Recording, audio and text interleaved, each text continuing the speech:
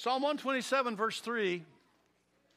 By the way, Victoria, Nick is here. Where are you, Nick?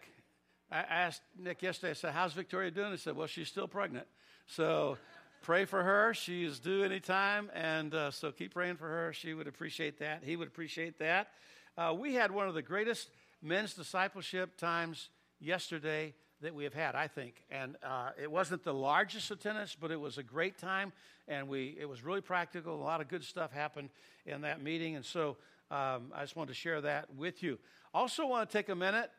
Darian has got, actually her husband, Dakota, got his orders, and so they will be leaving. Their last time here is December the 7th. Is that right? You're moving on the 7th? Day of infamy. They're moving, and so we appreciate her and the blessing that she has been to our church here, First Baptist Church, and serving as the secretary. And we have a new secretary, Julie Burkhart. Just wave your hand, Julie, or stand up. There you go. This is Julie, and welcome her. This is the voice that you will be hearing when you call here, and she has been involved in ministry with Awana. She's been involved with Celebrate Recovery Ministry and music ministry and so on and so forth. So I've known her for about 20 years and watched her grow in the Lord and walk with the Lord. And so I'm excited about that very much. So be praying for that, and be praying for, because the Fisher boys are going to be moving on, be praying that God leads us people. If you don't volunteer and you're able to help out with music, then you will have to hear me hum Amazing Grace every Sunday morning into a microphone, so you don't want to do that. All right, also, we've been, in the way of a recap here, we've been in this transformation, this radical transformation mode, how that Jesus Christ ought to change us so completely, and we had several testimonies yesterday from our guys about people that had made a difference in their life, and how that, in some cases, the person who made a difference, as you observe them, their lives were radically changed. Maybe the way they talked, their speech, the way they lived, the things they thought about, the things that became important to them that hadn't been important to them before, the things that became unimportant that had been so consuming before. And so we talked about that. And we talked about how that our spiritual health, we can have that by cutting out stress. So we talked about 7 affirmations. We talked about physical health. We talked about mental health. We talked about emotional health. And then I've gotten stuck on this relational health. And this is part 3 today, because we talked, first of all, about children, about a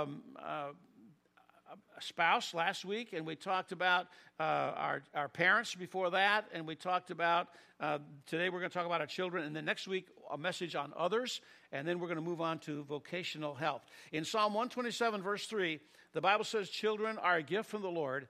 They are a reward from Him. Now, I guarantee you there's sometimes your kids do not feel like a reward. Sometimes your kids are going to feel like a punishment. I know that. And sometimes you're going to feel like a punishment to them. I know that. But they're a mutual blessing from Almighty God, and they are a gift from Him. And blessed are the people who have children in their lives. They bring a lot of joy. Now, Malachi chapter 4, verse 5 talks about, though, because we live in a sin-cursed world and because things happen, it says here, look, I'm sending you the prophet Elijah. And by the way, it's talking about John the Baptist here, the prophet Elijah, John the Baptist in the spirit of Elijah, and that we get that from Matthew 11, John chapter 1. Don't have time to go into that. That's another whole message. But I'm sending you the prophet Elijah before the great and dreadful day of the Lord arrives. His preaching will, and listen to this, turn the hearts of the fathers to their children and the hearts of the children to their fathers. And the idea of here, it's really obvious, it's really pretty clear. The Hebrew construction here means to turn again or to turn back again. And so sometimes the hearts of children are turned away from parents. Sometimes the hearts of parents are turned away from children. And in the day of the Lord, here mentioning this and talking about this, he said there's coming in the spirit of Elijah, this person who's going to turn the hearts of the fathers to the children and the hearts of the children to their fathers. In Luke chapter 1, it refers to this prophecy, and it says, he, that is John, will be a man with the spirit and power of Elijah. He will prepare the people for the coming of the Lord. He will turn the hearts of the fathers to their children, and he will cause those who are rebellious to accept the wisdom of the godly. Luke chapter 1 and verse 17. Could we pray for just a moment right now? Our Father, I know in this room there are people whose relationships with their children are strained, maybe difficult, maybe broken right now, maybe tenuous at best. I pray, God, that your Holy Spirit would speak to us. And, Lord, that in fact, that your Holy Spirit would turn our hearts toward our children and turn our children's hearts toward us for the glory of God. We pray it in Jesus' name. Amen. In the text of Malachi chapter 4, what Malachi is really talking about is the judgment of God that's going to fall. And then all of a sudden, he starts talking about the Messiah, the Savior that's going to come. And why would that be that way? Well, once we recognize that there's sin in our lives and there's judgment there because of sin, a wise man or a wise woman is going to seek a remedy for that sin and not carry the weight and the guilt and the load of sin around with them, but they're going to try to seek some way of resolving that. So finding Jesus would have a profound, or should have, a profound effect upon the home. If it's going to affect our lives, if it's going to affect how we think, how we talk, how we act, how we are at work, how we are at church, how we are in the neighborhood, then of course it ought to affect how we are in the home. My wife had a thing on our refrigerator for many, many years, said, how we are at home is how we really are. So if we come in here and put on a big smile on Sunday mornings and we go home and turn it upside down and we're frowning and grouchy and fussing all the time at home, something's wrong. If we treat complete strangers better than we treat our own family members, something is wrong. If we're polite to others and impolite and inconsiderate of our own family, that's where it all should start, folks. That's where it should start, in the home. There have been pronounced, I believe, now maybe it's always been, but I haven't always been, so I'm only going by what I have observed. There have been profound generation gaps for the last 6 generations. 6 generations that I know about. Huh? Yeah. That is one of them. I don't know how, well, yeah. Profound generation gap, that's just one of them, right? So very few homes today, unfortunately, are intact, and those that are often composed of strangers living in the same house. And I will say this about those of you that homeschool, I think that helps a lot avoid those kind of situations. I think homeschooling is an incredible blessing. Today I want to focus a little bit more on teens, but their application for younger kids too, because teens are not always easy. And you weren't always easy when you were a teenager. Some of you are well beyond that. You're still not very easy. And someone said that teenagers are like cross-eyed javelin throwers. They don't necessarily set records, but they keep the crowd on their toes. I told you the other day, Mark Twain said at 13 years of age, you should build a box in which to keep your teen with a hole for giving him food and water, and when he turns 18, plug the hole. Yeah? And I also told you, so I'm kind of repeating myself, I used to have a sermon, 10 Ways to Raise Godly Teens, and after having my own 3 children, I have a new sermon, 3 things that might work, who knows, give them a try. Have you ever noticed the real experts don't really have kids? Huh? You know, they're the ones who, I don't know why that kid behaves that way. I don't know. I wouldn't tolerate it. I'll tell you that right now. They don't have a clue. I will tell you this much. There is a whole world system out there that's out to destroy your teenager, your primary age, junior high age, and even your kindergartner. There's a whole world system. It's the music. It's the movie. I'm not preaching on rock and roll. Look, I think there's good and bad in every kind of music. I really do. I don't think there's a genre that's evil. I was taught, well, if it's got a beat, it's bad. If you don't have a beat, you don't have music, folks. You got to have a beat. We went through that craziness years ago where, they have a drum up there. You listen to the radio and it's got drum, but there's a drum. Come on. It's like what they did in Africa where they call the evil spirits. No, it's playing the drum. That's what it is, keeping rhythm. But so I don't think there's any one kind of music that's bad. I think the lyrics need to be right. I think that there are ungodly, unholy lyrics in songs. If we're honest about that, some of our favorite songs probably are not things that we ought to be listening to. But the whole world's trying, the music, the movies, the television, the public schools, the porn industry, secular America, the world system, the cosmos is out to build walls between you and your teen, out to destroy your relationship with them. So here's some tips from Scripture and philosophies from the Word of God. First of all, they are people. They are people.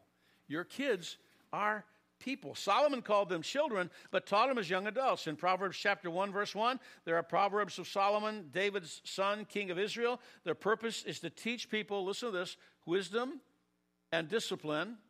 Wisdom is knowing the right thing to do. Wisdom is not the same thing as knowledge. You can know a lot of things and not be very wise. So wisdom and discipline, God knows we need discipline in our lives to help them understand the insights of the wise. Their purpose is to teach people to live disciplined and successful lives, to help them do what is right, just, and fair. These proverbs will give insight into the simple and knowledge and discernment to the wise, to the young. So that opens up the book of Proverbs. That's the purpose for the whole book of Proverbs. So you need to be reading the book of Proverbs, understanding the book of Proverbs, teaching the book of Proverbs to your children, because that's going to be a basis for success in their life later on. In verse 8 of chapter 1, he says, "My child, listen when your father corrects you. Don't neglect your mother's instruction." So any teenagers we might have out here, listen to your dad. Listen to your mom. In verse 10, "My child, if sinners entice you, turn your back on them.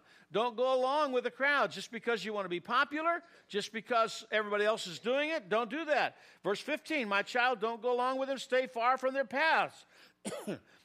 Chapter 2, verse 1, "My child, listen to what I say and treasure my commands." Chapter 3, verse 1, "My child, never forget the things I have taught you. Store my commands in your heart." And on and on and on and on. It goes through the entire book of Proverbs. Wise things. Teenagers, young people, young adults, hey, middle-aged adults, you want to be successful, you want to be wise, you want God to bless your life, know the Proverbs, learn the Proverbs, read the Proverbs, practice the Proverbs. Physically, teenagers are more adult than child. Intellectually, not so much. Wisdom-wise, now there are exceptions. I mean, obviously. Wisdom-wise, it depends on how much of the Word of God is in their lives, honestly.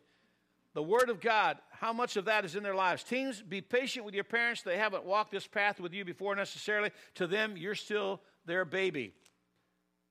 Our baby is about 6'1", and not an ounce of fat on him. I can't stand that fact. But, you get out and do one of these super deals, 100 and I don't know how many miles of bike riding, swimming, and everything else. Crazy. But he's our baby, and he's always going to be our baby. Doesn't matter how big he is, he's our baby. Doesn't matter how old he is, he's our baby. Isaac was older than teenagers are, but was still in submission to his dad. The prodigal was probably older than you are, but he was still, came back to his dad and admitted his fault. And Joseph and Daniel and David were all about your age, if you're a teenager, when they made life-altering decisions for the good. And what's scary about teenagers is a lot of times they will make decisions that go with them the rest of their entire lives. And the later in the teens and even in the early 20s, decisions that are life-altering, that will turn their path one way or the other, toward God or away from God, for good or for bad. So when you talk with kids, when you talk with your children, when you talk with your teens, talk to them as adults, give them responsibilities. Expect them to work hard. Communicate with them. Don't yell at them. Don't just yell at them. Spend time with them. Don't ridicule them ever, publicly or privately. They are people. Secondly, they will make mistakes. They are, after all, sinners. By the way, that's hereditary.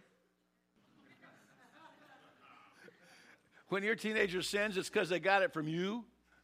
When mine sin, they got it from me because it's passed on. And yet love is patient. One of the many things in 1 Corinthians chapter 13 that love is, it is patient. And by the way, it is unconditional. I love my kids. It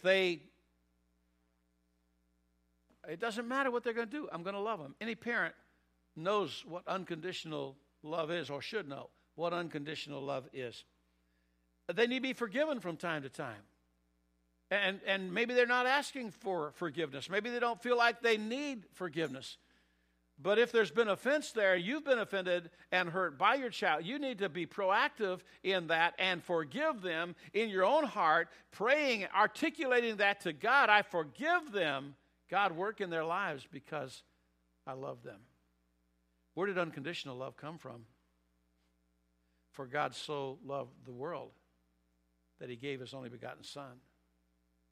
And when Jesus had been beaten in such a severe manner that it would have very easily could have taken his life from him at that point, at the whipping post, except that that's because he was God. He knew when to lay down his life and no one could take it from him. But the beating was so severe, could have killed him. The crowning of thorns, the mockery, the nailing when he was nailed to that cross, hanging on that cross, suspended between heaven and earth, he says, Father, forgive them. They know not what they do.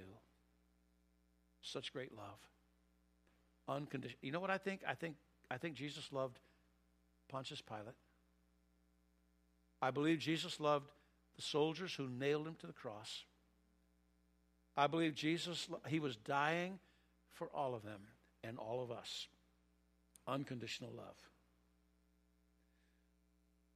As people, they have great potential for good or for bad. Joseph, Daniel, and David, and so many others in the Bible. The youth of Germany, a generation ago, the youth in Russia, the youth in Cambodia, these teenagers who took machine guns out and other weapons, and basically the revolution was carried on by teenagers, and millions of Cambodians were killed and by Pol Pot's leadership and the killing fields. And I mean, it's amazing. The kids of the 60s in our own country changed everything, just about our society.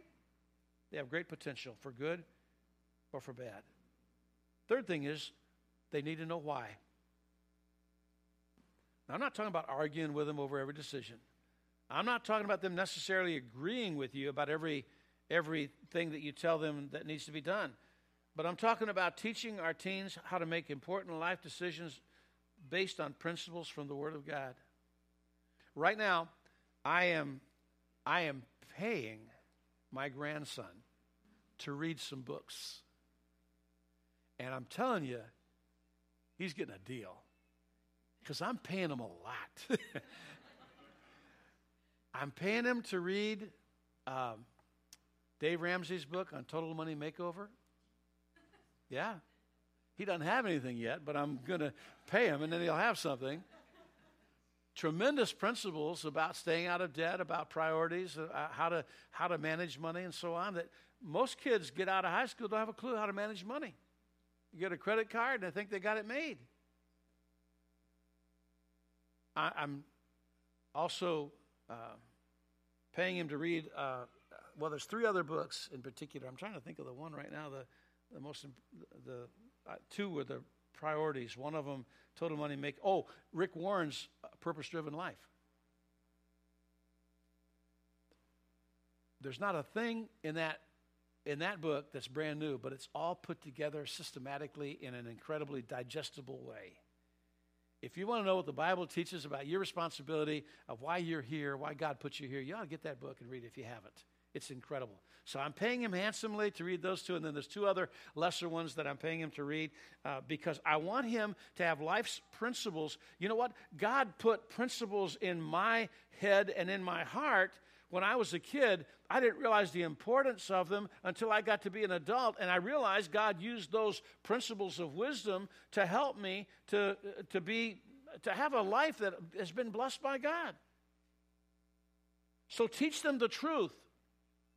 And God's word is the truth. Teach them the absolutes of the Word of God. People today will denigrate the idea of there are no absolutes, they say, without even realizing that statement is an absolute. It just sounds so whatever. I don't know. There are no absolutes. I mean, I can just see a professor in a university. There are no absolutes. That's an absolute statement. There are absolutes from the Word of God. John 17:17 says, make them holy by your truth. Teach them your word, which is truth. Which means we better not have a double standard, Mom, Dad, grandparents. We better not talk one way and live another way. We better be consistent. We better speak the truth and live the truth as best we can. And 2 Timothy chapter 2, work hard so you can present yourself to God and receive His approval. Be a good worker, one who does not need to be ashamed, who correctly explains the word of truth. 1 Peter 3:15 says, sanctify the Lord God in your hearts and be ready always to give an answer to every man or teenager or person that asks you a reason of the hope that is within you with meekness and fear. And 1 Corinthians 11:11 says, be ye followers of me, even as I also am of Christ. Number 4, they need to be accepted. They need to be accepted. A lot of teenagers already feel insecure. They already feel awkward and unsure of themselves. Boys' voices are changing. There are all kinds of things going on inside and out. The girls get taller than the boys, and it's a weird time of life. And everybody, every teenager, every person, every young person, every little kid that was up here, from the time they can understand anything at all, needs to know that they are special and they are on purpose and they are unique and that God made them, God created them, God gave them life. They are not some kind of an accident. They didn't spontaneously combust somehow. God put them here for reasons and for purposes that He knows. And it's up to them to figure that out and to live. But we can reinforce that idea. So love them when they fail. Love them when they're wrong. Love them when they feel down. Love them when they feel ugly. Just love them unconditionally. And as best you can, make sure they run with the right crowd. There you go. Walk with the wise and become wise. Associate with fools and get into trouble. Proverbs 13:20. So that means walk with the right crowd and the right kind of people at school. If they're going to a public school, even if they're going to a Christian school. We had a Christian school for years. You guys attended. You guys know there's good crowd, bad crowd, good, bad, and ugly crowds. I'm telling you. Get with the right kind of kids. And you go to university, and it's the same way. You'll find both crowds at the university. You'll find people to hang out with who are there just because mom and dad are paying the bill or whatever else and want them out of the house, and they had to go somewhere, so they're there. At school, at church, in the neighborhood, give them guidance, let them know. I think Mrs. Miller, that was my third grade teacher. I don't remember a lot about her, but I remember Mrs. Miller. I remember one day, because I was hanging around with this kid, and he was a lot of fun. I can remember his name, too. It was Mark Adams. I remember Mark Adams. Man, we had a blast. Anytime I was with him, we had fun, but we always got into trouble. And so Miss Miller one day said, Jimmy, I want you to stay after class. I thought, uh-oh, what'd I do now?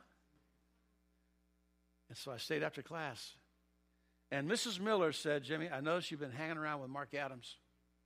And I want you to know he's going to get in trouble. He's going to get in a lot of trouble. And you don't need to hang around with him. I don't know if she was a Christian or not. I don't know what she was basing that on. But I'm going to tell you something. Mark Adams right now, last I heard, is a fugitive from the authorities. I'm just a fugitive from a few people, not very many. So, but I thank God. You know what? That stuck with me. It's not going to be good. And you know what? I knew that I had fun, but I knew that it wasn't the kind of fun that I ought to be having. So make sure they hang around with the right people. Everyone else is doing it. That's not an excuse. My mom, I can hear my mom saying it right now. If everyone else jumps off a cliff, you're going to jump off a cliff? If everyone else sticks their head in the oven, you're going to stick your head in the oven? Huh? And you probably got some of those, right? Yeah. Hey, peer pressure, such a big deal. Peer pressure, what my peers think about. Whatever happened to parental pressure? Whatever happened to God's pressure called conviction?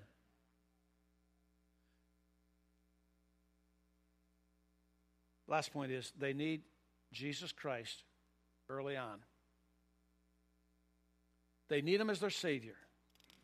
And isn't it interesting that in Matthew chapter 18, verse 3, when Jesus was saying, he says, I tell you the truth, unless you turn from your sins and become like little children.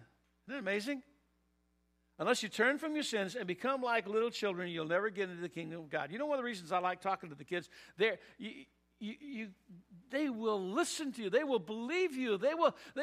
You got to be careful what you're saying to the kids because they will accept what you say. And the Bible teaches that unless we become like a little child in that regard, when we just accept and believe what he says about God and about our need for God, then if you don't do that, you can't get into the kingdom of heaven. You've got to believe with all your heart, with all your soul, with all your mind, with all your strength, not doubting, but believing. It's important for us to set the example. It's important for us to invest time. It's important for us to give of ourselves to our kids. I know a preacher who says, when I was a kid, I had a drug problem. So I was drugged to Sunday school every Sunday morning. I was drugged to church every Sunday morning after Sunday school. I was drugged to church every Sunday night. I was drugged to church for prayer meeting on Wednesday nights. I was drugged back to church on Thursday sometime for visitation. And every time we had a meal at home, I was drugged to the dinner table. So I had a drug problem. Oh, but he's a preacher today. He's been here. That was Tim Lee said that. Our kids need a drug problem. We need to set the example for what's right and model it and show it and live it in front of them. And Jesus Christ being in their life. You know what? I thank God I got saved as an 8-year-old boy. And I thank God I did. It was between my second and third grade year. And we actually moved away from Chicago Heights, moved out of there into a place called Crete, Illinois. But they took me back. My parents took me back for once a week to meet with the pastor there. He had a little Baptist catechism class for the summer and taught us the Word of God and taught us who Jesus was and why Jesus came to this earth and why he died on the cross and what happened when they buried him and how he rose again on the third day and how he took upon himself all of my sins. And he asked, at the end of that, he said, do you want Christ to be your personal Savior? And I said, I sure do. And I got baptized. My dad got baptized at the same time. And you know, from that point on, and that's, by the way, that happened just before Mrs. Miller told me about Mark Adams. If he gets this and hears it, oh well. And so I had the Holy Spirit living with me as a young child. You know, that kept me from a lot of stuff. Because I figured out not only was Mrs. Miller telling me what was accurate and true and right, I also figured out that when I did do things that I shouldn't do, I always got caught. I thought it was some kind of a big conspiracy against Jim Bays. I could have 3 or 4 friends, we get involved, and I'd be the one who got caught. And then I figured out that the Lord disciplines his own. Whom he loves, he disciplines and chastises. So my friends didn't belong to him, but I did. And I'm not proud of everything I did growing up by a long shot, but I'll tell you what, God kept me from a lot of stuff that a lot of kids, a lot of my friends went through because I knew I'd get in trouble if I did. I'd get in trouble with my parents, and I'd get in trouble with God. So every child needs Jesus Christ as their personal Savior early on to save them from a lot of stuff. They need him as their helper. In Proverbs chapter 17, verse 17, a friend is always loyal and a brother is born to help in time of need. They need him as their friend. There are friends who destroy each other, but a real friend sticks closer than a brother. They need him as their advisor. James 1:5, if you need wisdom, ask our generous God. He will give it to you. He will not rebuke you for asking. He will do more than just save their soul. He'll save their life. He'll give them life abundantly in this world. And think about this. How important are children? It was God's only begotten Son who made all of this possible for us. Through God's Son, we can have everlasting life. Realize who the teen is. Treat them like you would want to be treated. Be the parent, though. Not their buddy. Be their parent. And teenager, live like you should. And all of us, we need God's help to be successful. Let me ask you to bow your heads just for a moment, please. No reason to be embarrassed or nervous. I'm not going to embarrass anybody in any way. But I ask you, with your heads bowed and your eyes closed, do you know that Jesus Christ is your Lord and your Savior? Do you know for sure if you died that you'd be in heaven tonight? Say, preacher, I don't think you can know that. Well, the Bible says, these things have I written unto you that believe on the name of the Son of God, that you may know you have eternal life. You may, K-N-O-W, know that you have eternal life. I know I have eternal life, not because I'm good, not because I'm a preacher, but because Jesus died for me. And said if I put my faith in him, I would have everlasting life. He forgave me of my sins and became my Savior. If you're here this morning, you're not sure if you died that you'd go to heaven. I'd like for you to pray and ask the Lord to be your Lord and Savior right where you're seated. Right where you're seated. Say, preacher, I don't know how to pray. I don't know what to pray. Pray this. Pray something like this. It's not these words or some magic formula, but pray something like this. This idea, Lord, I know I'm a sinner. Just tell him that. Lord, I know I'm a sinner. I know I'm going to die someday, but I'm not ready. Because I need you to forgive me of my sins. I believe you died on the cross, and you were buried, and you rose again on the third day. And this morning, I want you to forgive me of all my sins. I want you to wash me clean. I want you to make me as if I'd never sinned. By grace through faith in Jesus Christ. Please be my Savior today. With every head still bowed, every eye still closed. If you just prayed that prayer right now, you as sincere as you could be, as sincere as you know how to be. Preacher, I just prayed that prayer right now. Would you raise your hand? Hold it up for just a moment. I won't embarrass you. I promise. Just hold it up. God bless you. Thank you. You can put it down. Anybody else? Anybody else? Raise it up. Preacher, I just prayed that prayer a minute with all my heart.